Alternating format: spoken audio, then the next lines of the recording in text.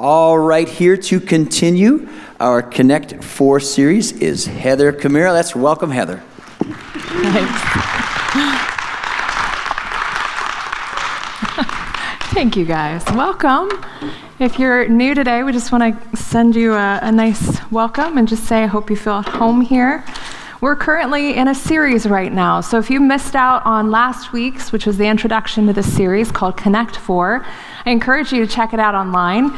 Michael started us off with our first Connect, and each of these Connects tie to our mission statement here at VCDC, and that is to connect with God, connect with our purpose, connect with our church, and connect with the community or the world. And so we're going through each one each week. And I love what Michael shared last week when he said our church, this church, is committed to that. We are committed to help you grow in those 4 connects. Because we really believe that when you practice these 4 connects, you are going to become more and more like Jesus. More and more like Jesus. So today, we're talking about connecting to your purpose. Connecting to your purpose. And what it means to connect to something, what it means to connect is it means to be brought together. It means brought together in contact so that a real link is established. A real link is established, and it's powerful. I mean, if you think about being connected to your purpose, I mean, that enables you to see why you're you and why you're meant to be here in this time, in this place. And I think it really helps to give us perspective amidst the trials, amidst what we face in life, gives us faith. And I really think it reminds us that our lives are worth living, and not just for ourselves alone, that we are meant to live in the context of something much bigger than ourselves. Now that longing to be connected to our purpose, I think it's pervasive. You see it everywhere. You see it in culture, you see it in the church, you see it in your families, in your own life. I think we all have that longing, and I think that's why, honestly, in January, this is what happens. We do these resolutions, right? Because here we are, we're looking over the precipice, the horizon of a new year, a blank slate, and what it does, it stirs up in us that desire to connect to our purpose, to try to refocus, to readjust our life a little bit back into the way that we thought we should be living, or the way toward the things that we really want. What I love in Ephesians 1:18-19, it says, I pray that the eyes of your heart may be enlightened in order that you may know the hope to which he has called you, the riches of his glorious inheritance in his holy people, and his incomparably great power for us who believe. I love that verse because this really is our prayer for you. This is our prayer for you. And yet, the reality is that we have an enemy, don't we? Satan, who would love for nothing else but keep you disconnected from your purpose. He wants that. Ever since the fall, we come into this world disconnected from God, therefore disconnected from our purpose. And yet, God's hand, the Creator's hand, has left this imprint in our lives, and it aches with the question, what am I here for? What am I here for? Am I an accident, or am I really here for a purpose? You know what? I truly think that the enemy is actually scared that you are going to figure out whose you are and who you are. I think he's scared because he is doing everything he can to keep you in the dark. He wants to keep you unaware. And what he can't destroy in you, he will try to distract you from. He'll distract you with lies that are not true about who you are. He'll distract you with busyness, right? He'll get you coasting in your walk with God, thinking, I love God, I believe in God, but never really connecting with God. And what happens is over time, we forget. We forget why we're here. We forget our purpose. We can have those seasons where we do feel like that. We feel like we're filled with questions and uncertainty, self-doubt and insecurity. Anyone felt that way? You know, our purpose is a unique marker. A unique marker. And it really does fuel our trajectory in the kingdom of God. It enables us to fight the unbelief with faith, faith in the presence of suffering, in the presence of an enemy who wants to make our lives ineffective. But with Jesus, we find our purpose. And we have the power, because of what he's done for us, we have the power to wreck the darkness. And that scares the enemy. Luke 4:18 through 19 is this beautiful passage where Jesus himself states his purpose for why he's here, why he was on the earth for that time. And he said, "The Spirit of the Lord is on me because he's anointed me to proclaim the good news to the poor. He has sent me to proclaim freedom for the prisoners and recovery of sight for the blind, to set the oppressed free, and to proclaim the year of the Lord's favor." What I love is that Jesus, when we see him in Scripture, we see he doesn't just tell us about the kingdom of God, he shows us the kingdom of God. He shows us that it can come here on earth as it is in heaven. And what's amazing to me is that God has chosen us to be his vessels for which he pours out more and more of his kingdom into this world, where he eradicates the darkness and through us. So let's go ahead and pray and just invite the Holy Spirit to come more. Holy Spirit, we give you this time, and we just say, kingdom come. Lord, let your kingdom come. God, I pray you would just eradicate the darkness, not just in this world, but even in our own lives. God, would you remove the lies, the whispers of the enemy right now in the name of Jesus, and I pray you would just bring the truth right to the top. Bring it right to the surface, Lord. Help us to see who you say we are. Who do you say we are, God? Lord, I just pray you would soften our hearts to hear from you today, and I ask your will be done. In Jesus' name, amen. Well, any of you ever heard of Michael Phelps? Come on. Michael Phelps, a competitive swimmer and the most decorated Olympian of all time. He is pretty much a model of success in the eyes of many, many people.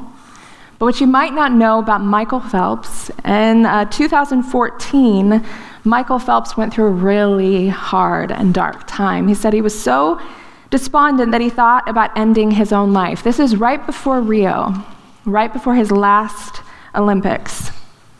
He said, "I was a train wreck. I was like a time bomb just waiting to go off. I had no self-esteem, no self-worth. There were times I didn't want to be here. It wasn't good.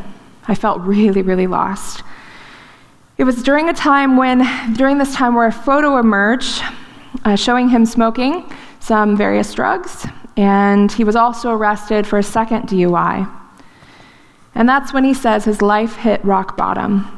The days that followed saw Phelps staying mostly in his bedroom in his Baltimore home, thinking about ending his life. "How many times," he said, "will I mess this thing up? Maybe the world will be better without me." Phelps said he isolated himself. He didn't eat for weeks, hardly slept, and kept nursing the idea of ending his life. But then his longtime Christian friend, NFL star Ray Lewis, came to his rescue. Lewis called up his buddy, hearing that he wasn't doing well, and he said, "Dude, this is when we fight. This is when we fight. This is when real character shows up. Don't shut down. If you shut down, we all lose." And Lewis convinced Phelps to seek help at the Meadows, which is a behavioral rehab facility outside of Phoenix. And Phelps heeded his advice and entered the rehab facility carrying a book that Lewis had given him. The book was The Purpose-Driven Life by Rick Warren. And after reading the book for a couple days at the Meadows, Phelps called Lewis. I love this. "Man, this book is crazy," he exclaimed. the things that are going on. Oh my gosh, my brain, I can't even freaking thank you enough, man. You have saved my life. And the other residents at the Meadows even started calling him Pastor Mike because he couldn't stop sharing about what he was reading. Phelps said, "That book turned me into believing that there is a power greater than myself and there is a purpose for me on this planet." A purpose for me on this planet. You know, we see it time and time again, don't we? We see it time and time again that you can have all the success in life, all the success, and still not have purpose. And that brings us to our first point. Our purpose is a gift from God. Our purpose is a gift from God. We have to start there. Because our purpose doesn't start with us. It doesn't start with us. We don't choose it, we don't earn it, and we don't deserve it. It is a gift of God's grace before we were even born. Before we're even born. When He creates you, He calls you. He calls you. Every single one of you are marked with a purpose. Every one of you is marked with a purpose. 2 Timothy 1:9 says, "He has saved us and He has called us to a holy life, not because of anything that we have done, but because of His own purpose and grace." This grace was given us in Christ Jesus before the beginning of time. In Galatians 1:15, "But when God, who set me apart from my mother's womb, called me, He called me by His grace." And Rick Warren from The Purpose-Driven Life says this, "God was thinking of you long before you ever thought of Him. His purpose for your life predates your conception. He planned it before you existed without your input. You may choose your career, your spouse, your hobbies, and many other parts of your life, but you don't get to choose your purpose." We are created and we're called by God, and it is a gift given, a gift given. And I think it's really important that we first see that our purpose does not start with us, though it does require a response from us. Will we receive it? Will we believe? Now, most people in this world, most people on the search for purpose will ask themselves questions like, well, what do I want to be, right? Well, what do I want to do with my future or with my life? Or what are my goals, ambitions, resolutions, my dreams for the future? But focusing on ourselves, no matter how hard we try, and no matter how hard we work or how many medals we win, it will never reveal our life's purpose. You didn't create yourself, so how in the world are you going to tell yourself what you're created for? You know, if it's like, I just went there the other day, it's like if I handed you a random IKEA box with 50 million freaking pieces in it. You would have no idea what it's for. You would have no idea how to build it.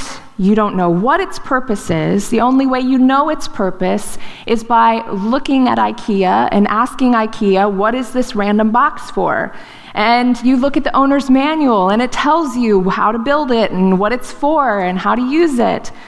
Only the creator or the owner's manual can reveal that random IKEA box's purpose. Same goes for us. God says, I know you because I made you. And I have a good plan and a purpose for you. I have stuff you haven't even ever seen before. Things you don't even know yet. And you know what that means for us? This is a huge encouragement. It means that no matter what you've done, your sins or mistakes don't change God's call on your life. Amen. It doesn't matter how messed up your life has been, what someone's done to you, what you have done yourself. You cannot eradicate the purpose and the call that is on your life. And you know who's a perfect example of this? Paul is a great example of this. Before Paul met Christ, let's just be honest, he's a pretty messed up dude. Pretty messed up dude. And it even says in 1 Timothy 1, he says about himself, I thank Jesus Christ my Lord, who has given me strength, that he has considered me trustworthy, appointing me to his service. Even though I was once a blasphemer and a persecutor and a violent man, I was shown mercy because I acted in ignorance and unbelief. The grace of our Lord has poured out on me abundantly, along with the faith and the love that are in Christ Jesus. Even though you might have done a lot of dumb stuff growing up, good job. You just didn't like in Paul's shoes. You've got an apostle's training. In Romans 11:29, God's gifts and his call are irrevocable. Irrevocable. You know, the expression of your purpose or your call, the timing of it all might change, how it looks might change, but the calling that is on your life, your purpose will not change. Will not change. It means that you didn't miss it. If you have that lie that's been circling, oh, you've missed it, just give it up. Just give it up. You've missed it. You know, when you did that, when you took that turn, when you chose that thing, when you did that thing, the enemy loves to try to tell us that we've missed it, but we have not. I love Romans 8:28. What a comfort to know that and we know that in all things God works for the good of those who love him, who have been called according to his purpose. He works all things for our good. And the first step is to receive that gift, the gift of God's call and purpose on our life, that he's created, that he's chosen us. It's a gift that has to be first received. And that brings us to our second point. Our purpose is then found in a relationship with Jesus. In 1 Corinthians 1:9, it says, God is faithful. He is so faithful, who has called you into fellowship with his Son, Jesus Christ, our Lord. He's called you first into a fellowship with Jesus.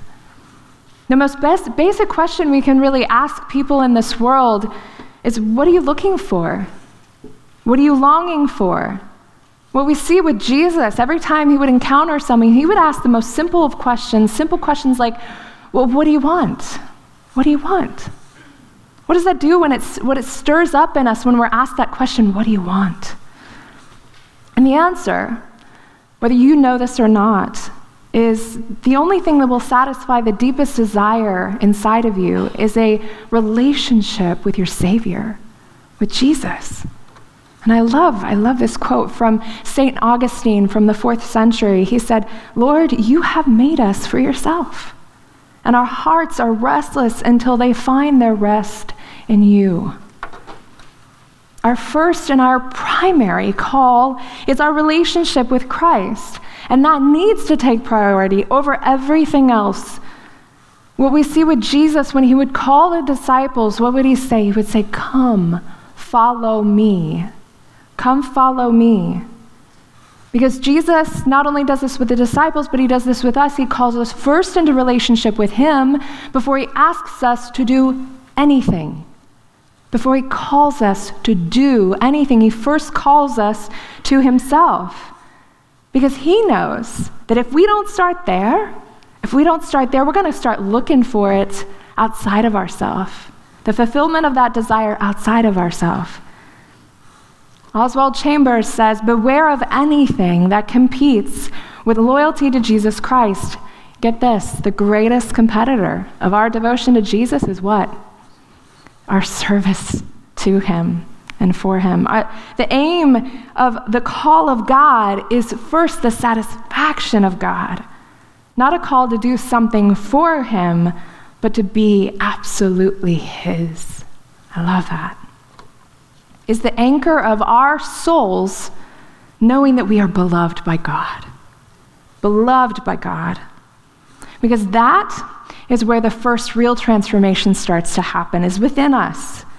He actually starts to reform and reshape us, looking more and more like him. What he wants is to work his purposes in us before he works his purposes through us. That's what he wants. Work his purposes in us before he works his purposes through us. But let's just be honest. Let's be honest. We always kind of want to jump to the through part before we work on the in part, don't we? We like the through part. We want to make a difference. We want to see fruit in our lives, right? We have the in part. Yeah, not so sure about that part. But we all start like that. We all start like a seed. Like a seed. And where does that seed start? It starts in the ground. In the dark ground. Sometimes we don't know if anything's happening under the ground. That's what it feels like when we're in the ground. This in part with Jesus, this relationship part with Jesus. It's the inner work, the inner transformation going on behind and under the ground.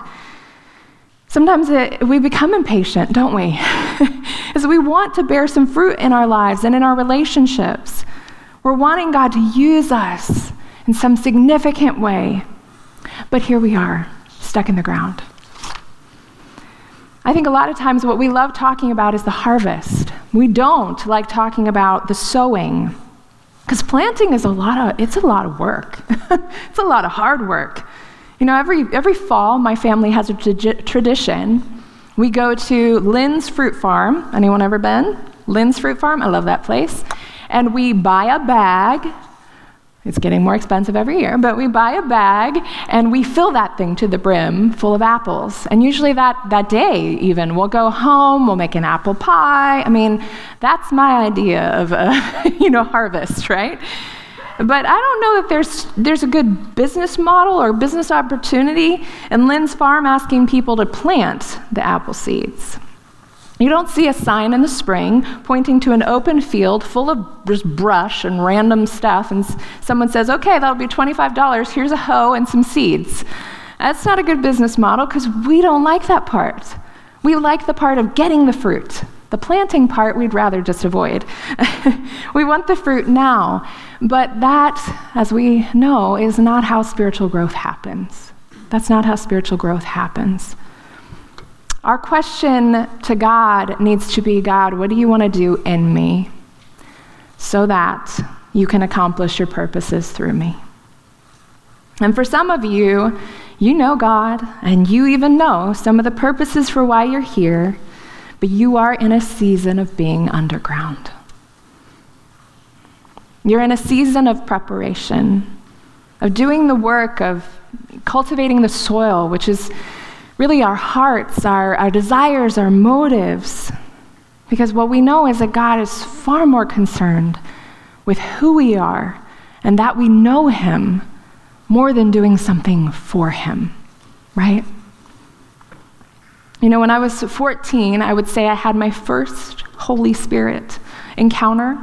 I was a pretty shy kid, didn't like to make a lot of waves. And one Wednesday chapel service at my high school, we had a speaker, missionary, and he was just telling his story, and at the end he had a call, and he said, for those of you that feel called to full-time ministry, I want you to stand up right now. And this little shy girl stood straight to her feet. And I thought, what? Your common sense starts kicking in, and you're like, what did I just do? And you start to sweat, and you realize you're probably the only one standing in the room.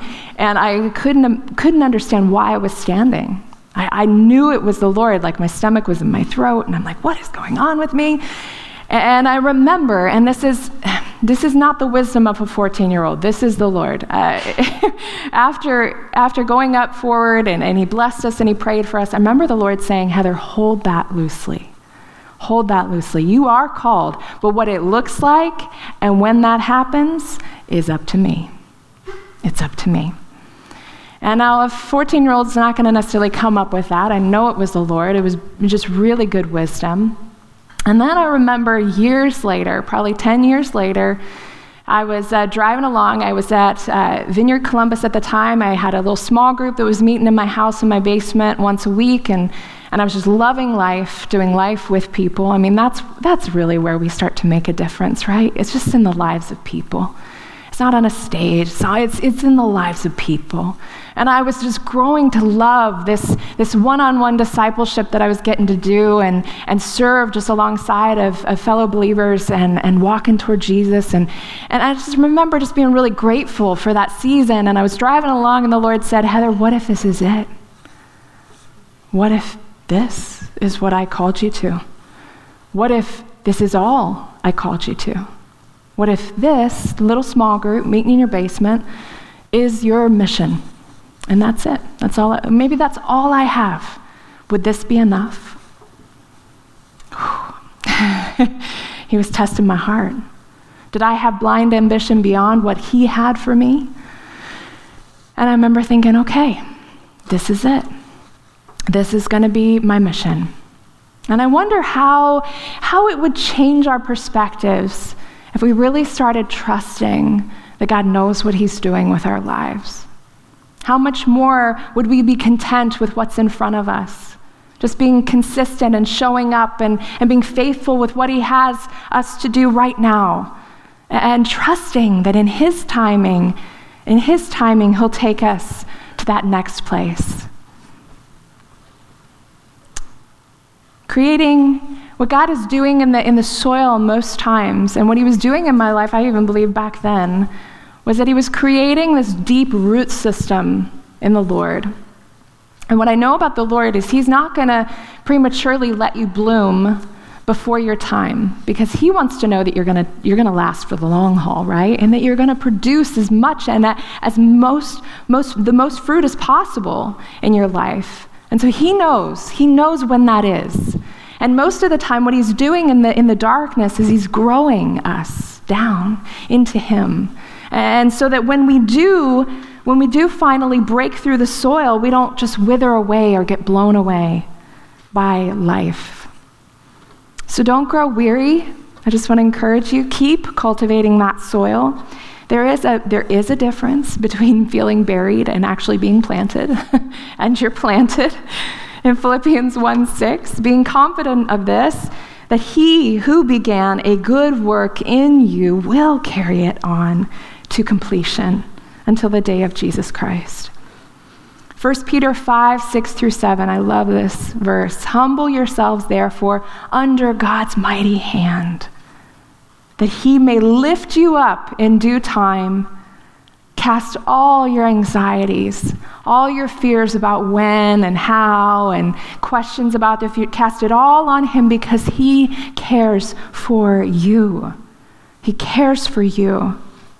And that leads us to our last point. Our purpose is part of a bigger story. It's part of a bigger story. When we receive God into our lives and we say yes to him and we start to cultivate that relationship with him, one of intimacy and dependence, our lives become part of something much bigger than ourselves. Much bigger than ourselves.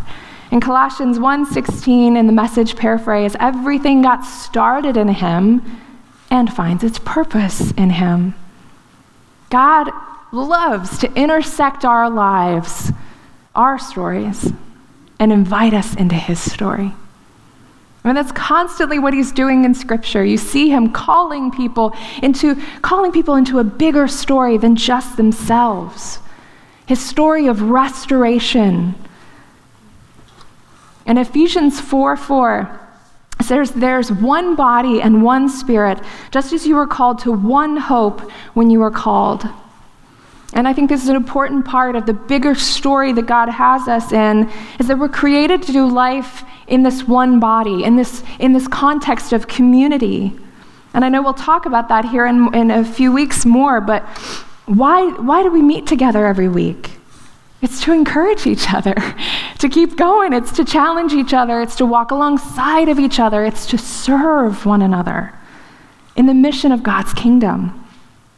You know, you cannot fulfill your purpose, your call by yourself.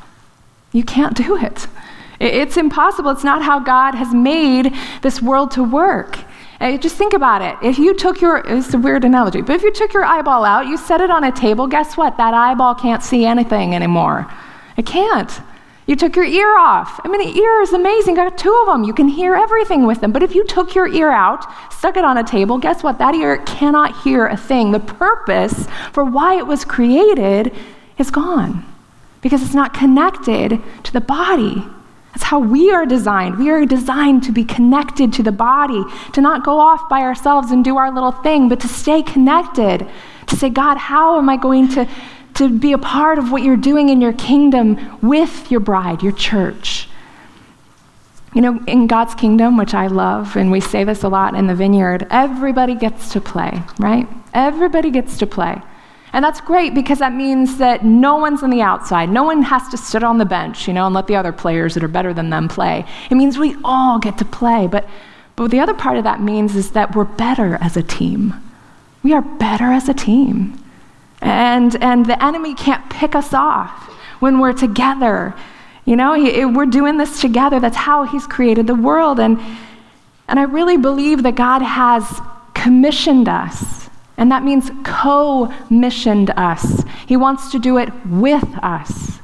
And together, we can start to see what God has revealed and what God is doing in his kingdom and become more and more of a part of that.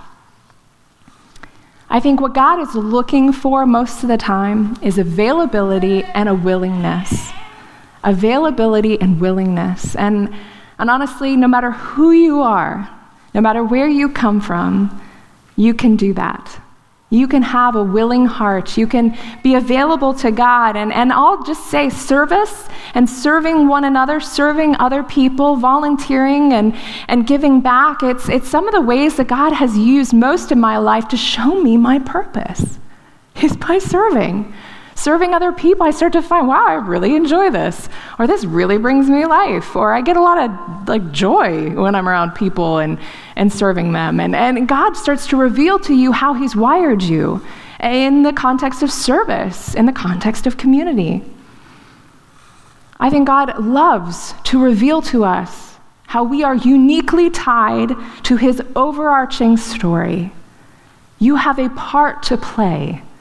And though he doesn't need us to accomplish his purposes, boy, does he delight in using us to accomplish his purposes. I mean, God gets joy out of using us. Us. He delights in it, and he delights in giving us the kingdom. It's not something he holds back. He loves to give us the kingdom. I want to share another story about another Olympian, Eric Liddell. Anybody seen The Chariots of Fire? Yeah? The movie? Dun, dun, dun, dun, dun, dun. Okay, you cannot get that theme out of your head when you see it. It's a great movie. Check it out if you haven't. And the main character is Eric Liddell. He's a real guy. He was a Christian, deeply devoted to God, but he was also a really gifted athlete and runner. And he knew that he was meant to be a missionary. He was already on track to go to China to be a missionary, but he delayed his travels to China over the objections of his family because he sensed that he would have been denying what the Lord had made him to be by failing to run in the Olympic Games that year. And this is what he says. I love this quote. God made me for a purpose, but he also made me fast. And when I run, I feel his pleasure. Because of his commitment to Christ, he would not run on a Sunday. Well, in the Olympics, they don't really care whether or not you want to run on a Sunday. And so what he did was he switched events with someone else, and instead of running the race that he had prepared to run, because you prepare a long time, right? He actually ran 2 other events, and he won the gold in the 400-meter run, which he was not prepared to run, and he actually set a new record. Liddell understood. He understood what it was that God had made him to be, and he lived it. What has God made you to be? What's that thing that when you do it, you feel God's pleasure? You feel God's pleasure. You know, I love that God has not left us in the dark to wonder and to guess what our purpose might be.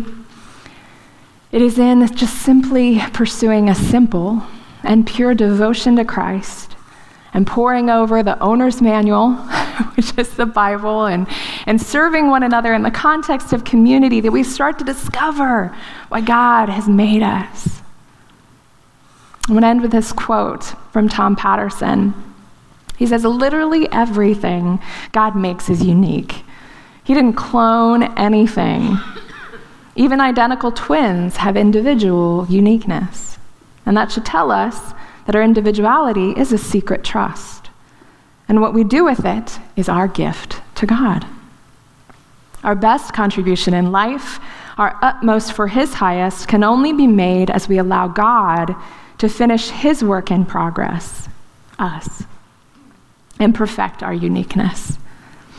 To live without discovering our uniqueness is not to really live at all. I think God is heartbroken when his children miss out on the potential he has placed inside of each one of them. In Proverbs 3, just a good reminder, 5-6, it says, trust the Lord. Just trust the Lord with all your heart and don't depend on what you know about yourself. Just don't depend on your own understanding. Seek his will in all you do, and he will show you which path to take. What a beautiful promise. He will show you which path to take. You know, we truly believe that when you seek the Lord, he is going to show you your purpose. And it may not look the way that you thought it would. It may not happen in the timing you thought it would, but trust him. Trust him. He's going to walk you through, and he's going to show you which path to take in his kingdom. How about we go ahead and stand?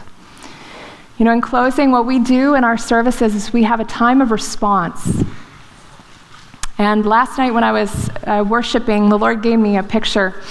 And he said, Heather, the sermon is really all it is just you're like the flower girl. You're putting petals down. You're preparing the way for me and for my bride to meet.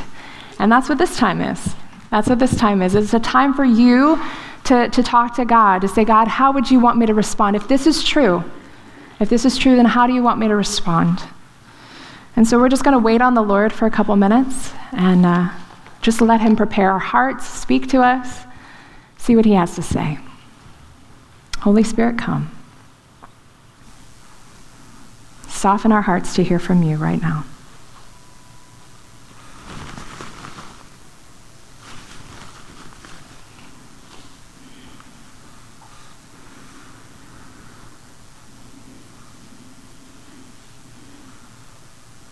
More Holy Spirit. More of you, God. I want to just call forward some people today.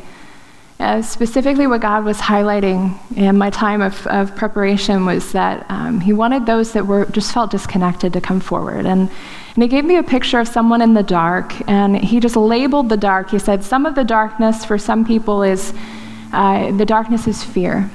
And if you're honest, you'd rather stay in your cell, even though the door is open, because you don't know what God might be asking of you and what he might want for you to do. And he just said, remind them that I am a good God. I am a good God. And I have good things.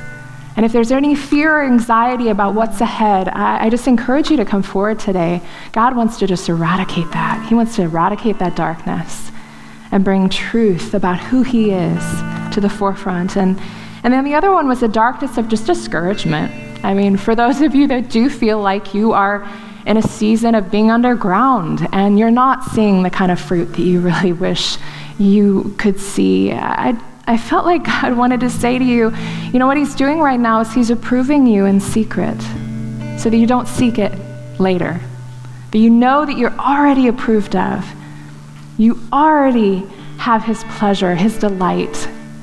You don't need to go looking for it elsewhere. And for some of us, when we are in seasons of darkness, where we're in seasons where we are being planted, we're not buried, but we're planted, that is the best place to praise God.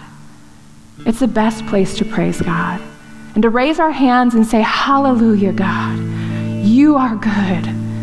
I don't feel it right now, but you are good. And I'm going to proclaim the truth in this season, even though it feels like darkness, because I know you are. I trust that you are good. And so I encourage you, if you're struggling with just discouragement today, we want to encourage you and we want to pray for you. And then the other one was just the darkness of unbelief. There might be a few of you here that you say, honestly, I was just an accident. I wasn't supposed to be here. And if you believe that lie, we want to just speak truth over you today. That you were not an accident, and that God has created you for a specific purpose. A specific purpose. You are unique. So would you come forward, and we're just going to have a time where we pray for one another. We're just going to have a brother, sister come and put their hand on your shoulder, just bless you. So if that's you, we're going to just sing one last worship song. JT is going to lead us in one last song. And if you feel like, you know what, today I need to respond to the Lord. And I need to say, God, I need to be reminded of why you made me. I just encourage you to come forward and get prayer today. Guys with guys, girls with girls. And we'll sing this last worship song, and then I'll close us in a word of prayer. Just come on forward.